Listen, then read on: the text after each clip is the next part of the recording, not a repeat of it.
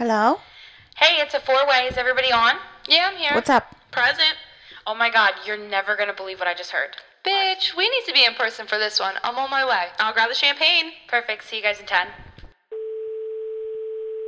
Welcome back, toppers. Another day. I shouldn't say day. Another Monday. Another episode. So by the title, you already know what we're going to talk about. Piggybacking off of last week's episode of the cult we talked about, I decided to do something really different, you know? So we're talking about secret societies, because that's so different than a cult.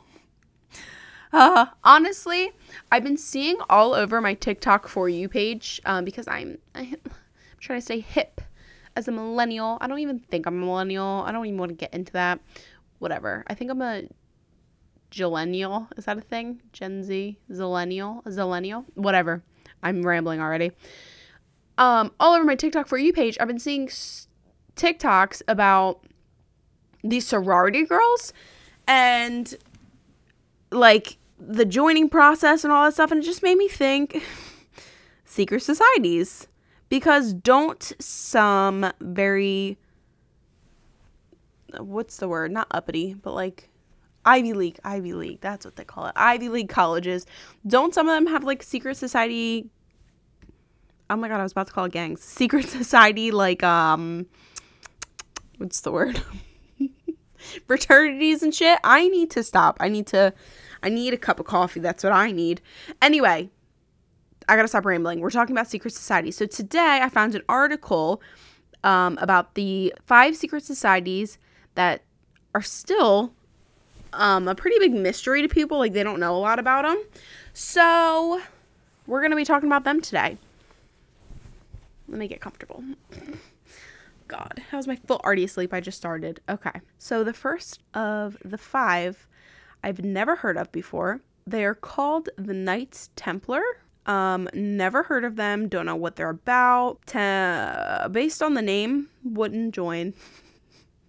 But let's learn a little bit about them. So, the Knights Templar were warriors dedicated to protecting Christian pilgrims to the Holy Land during the Crusades.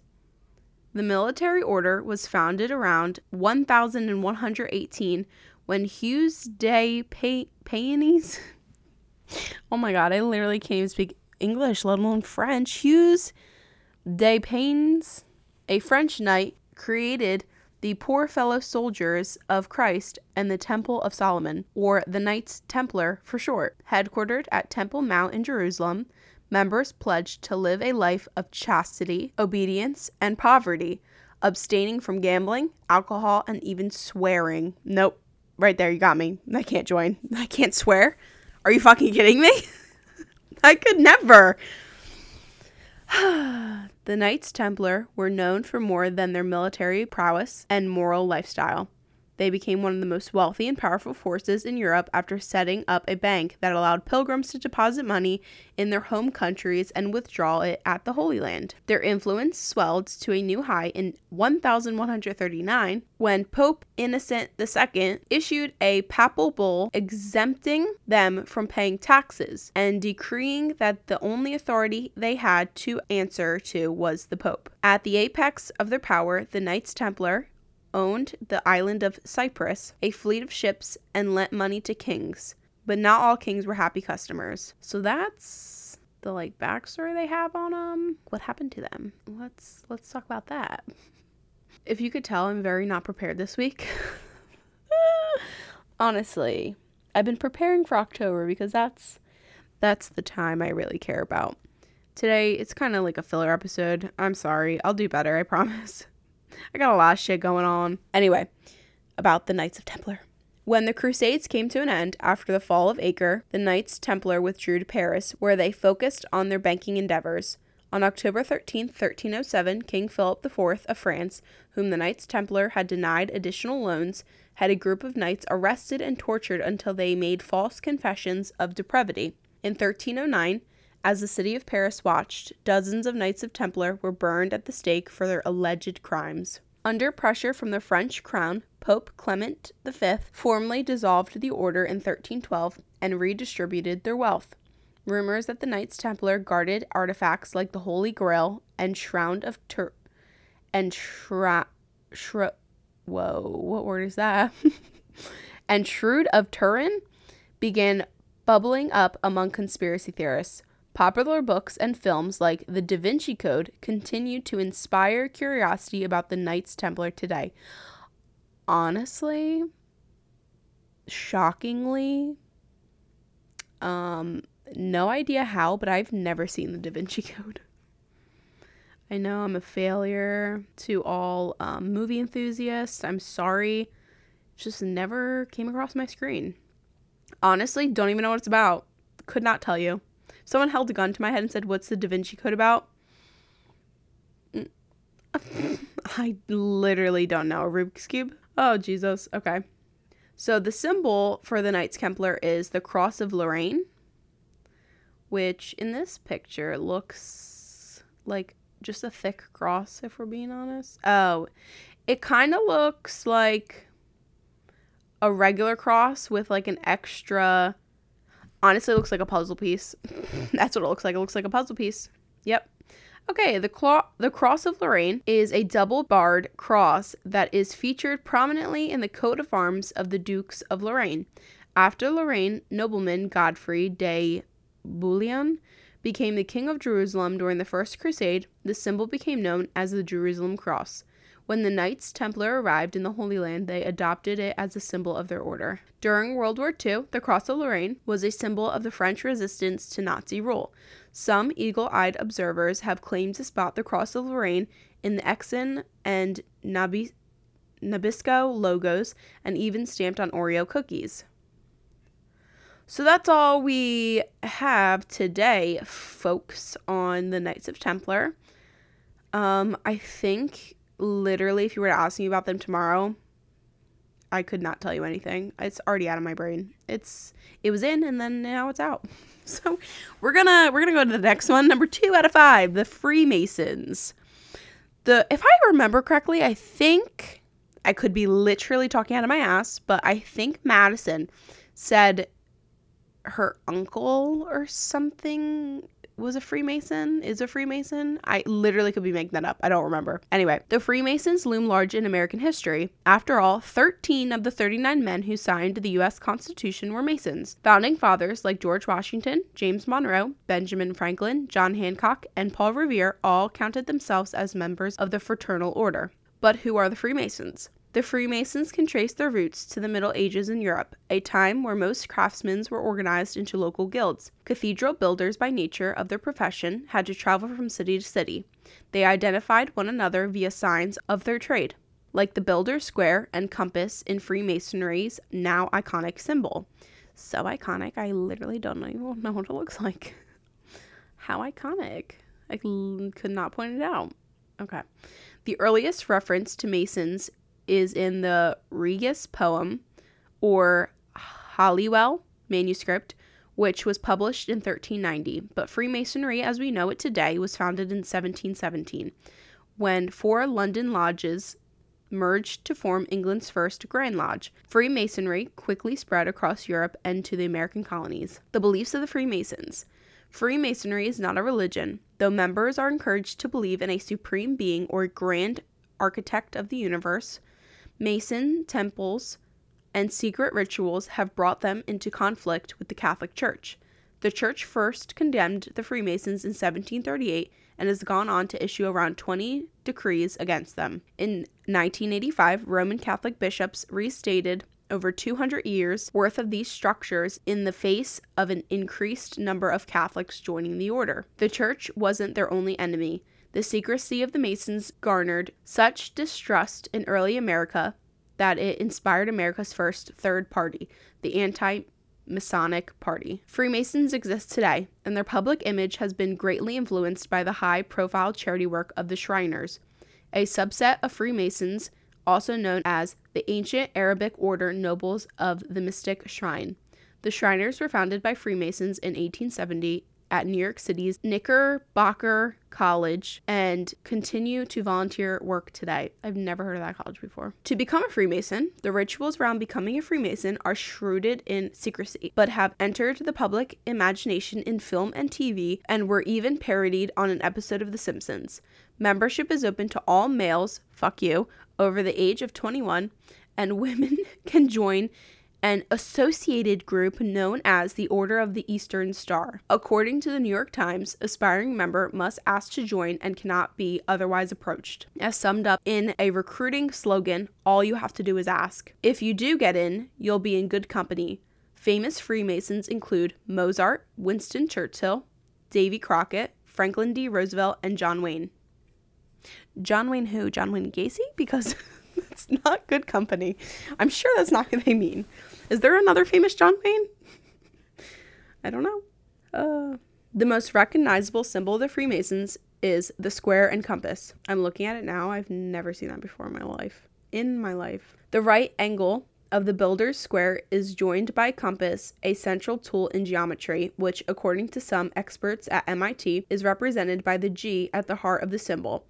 Others have interpreted the G as representation of God, the grand architect of the universe. The view of the all-seeing eye as a Masonic symbol has been sharply debated. Long before the Freemasons, Egyptians used the Eye of Horus, and all-seeing eyes appear repeatedly in Renaissance art as a symbol of Christianity and God's watchfulness. But organizations like the Philadelphia Federal Reserve claim Freemasons, Henry Wallace, and Franklin D. Roosevelt purposefully chose it when they redesigned the dollar bill in 1934. According to the George Washington Masonic National Memorial, the all-seeing eye is a Masonic symbol of the watchful care of the supreme architect, that being appearing in printed Masonic literature in the mid-1700s.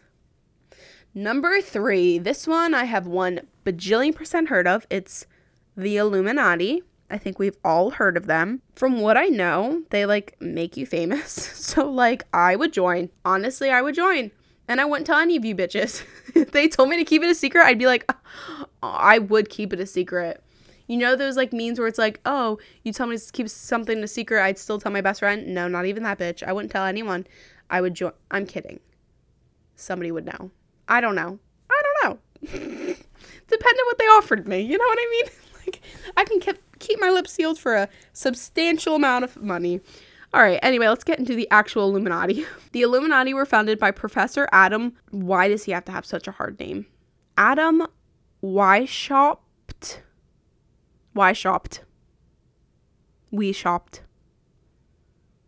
I don't know. In Bavaria on May 1st, 1776. I'm going to call him by his first name because if I have to keep trying to pronounce his last name, I'm going to have a stroke. Adam, chafing at the power of the conservative Catholic Church and the Bavarian monarchy, sought to cast aside organized religion in favor of a new form of illumination through reason. Inspired by the spread of the Enlightenment across Europe, he also drew upon ideas expressed by the Jesuits, the mysteries of the 7 sages of Memphis, the Kabbalah, and Freemasons. He recruited heavily from the latter group, infiltrating Masonic lodges in his quest to recruit some of the wealthiest and most influential men in Europe. Members of the Bavarian Illuminati, referred to as perfectibilists, what a word, were broken into 3 tiers of increasing power and drawn from societal elites, including noblemen like former Freemason Baron von Nye and writer Johann Wolfgang von Goethe. All communication was in cipher and members were given classical nicknames. Holy shit, these people's names, I'm not even trying. Oh, okay. What happened to the Illuminati? The organization flourished before being stamped out by Karl Theodor of Bavaria, who issued an edict making membership in the Illuminati punishable by death in 1787. But the death of the Bavarian Illuminati did not quell gossip about their clandestine activities, and conspiracy theorists have linked the group to everything from the French Revolution to the assassination of JFK. The Illuminati served as inspiration for Dan Brown's Angels and Demons. Oh my god, that was like, why did that have so many hard words in it? Am I just illiterate or what? Okay, number 4. Skull and Bones. Why are all of these men? All the secret groups are men. Honestly, I'm sure there's like a lot of women secret groups. We're just better at keeping secrets. You know what I mean? Like, clearly these aren't that big secret societies if they're published in a goddamn article. You know what I'm saying? So if there are any female members of a secret society out there listening to me, hit me up. I want to join. I want to join a girl gang. Not a gang. You know what I mean? Like a girl group. Okay, Skull and Bones. The Order of Skull and Bones is a secret society founded at Yale University in New Haven, Connecticut in 1832. I knew it. I knew it. I remembered hearing that there was like a secret society at a school. Oh my god, I'm so smart. A's for me. Skull and Bone founder William Huntington Russell was inspired by an occult society he'd visited in Germany. His co-founder was Alphonso Taft, future Secretary of War under President Grant and father of President William Howard Taft, who would also be a member of Skull and Bones. The prominent list of Bonesmen includes several presidents and modern-day power brokers. Each year, 15 seniors at Yale are tapped to join Skull and Bones. Their names are published in Yale Rumpus, though what happens behind the closed doors of the tomb, the windowless meeting space where Bonesmen gather twice a week, is under wraps. Members take an oath of secrecy. Graduate members are referred to as patriarchs, while those undergoing initiation are called knights. Outsiders of the group are called barbarians. Okay, honestly, if I had my own little group I'd call the Outsiders something funny too. Famous Skull and Bone members include President William Howard Taft, George H.W. Bush, and his son, George W. Bush. Founder of Time magazine, Henry Luce, former Secretary of State and presidential hopeful, John Kerry, Fortune 500 elites, and members of the CIA. The controversial... See, I feel like this is all... Literally everything we're talking about now is all about who you know. That's like proving it. It doesn't matter how great of a person you are, but if you're in one of these little groups, you just get to higher power places. Like, I feel like if some of these people never joined the Skull and Bones, they would never be in the CIA or some shit like that. It's all about who you know. The controversial 1986 expose, America's Secret Establishment by Anthony Sutton, claimed that Skull and Bones was out to create a new world order run by Bonesmen, prompting myriad conspiracy theories. The symbol of Skull and Bones is appropriately a skull with 2 crossbones. Shocker. What's less clear is the meaning of the number 322 beneath them. Yale Alumni Magazine points to a popular theory that it represents the year 322 BC when Alexander the Great died. And last, but certainly not least, another all-male group. Are we shocked, ladies and gentlemen? Because I'm not. Number 5, Bilderberg. Jesus. I feel like if women did this, though, which they probably do, there probably are all women ones out there. But if they did, we would come up with so much better names of shit. Like Bilderberg. No. No, thank you. The first Bilderberg meeting was in 1954 and held at the Hotel de Bilderberg in the Netherlands, from which the organization gets its name. Convened by Prince Bernhard of the Netherlands, it was a gathering of powerful politicians from North America and Europe designed to foster warmer relations between the two continents among fears of growing anti-Americanism in Europe. While not strictly a secret society like the Illuminati or Freemasons, Bilderberg's high-profile attendees, previous guests have included Bill Clinton, Margaret Thatcher, okay, we love the girls, Angela Merkel, Tony Blair, and Henry Kissinger. And its use of the Chatham House rules, blocking attendees from sharing what actually happens in meetings, gives the group an air of mystery. Journalists are barred from reporting on it. Meeting minutes are not released. Bilderberg attendees are selected by a dedicated international committee. Every year, about 120 to 140 people are invited, with about 2/3 coming from Europe and 1/3 from North America. The Washington Post reports that while backgrounds in government and politics are not most common, attendees from fields like academia, finance, and media have also been included.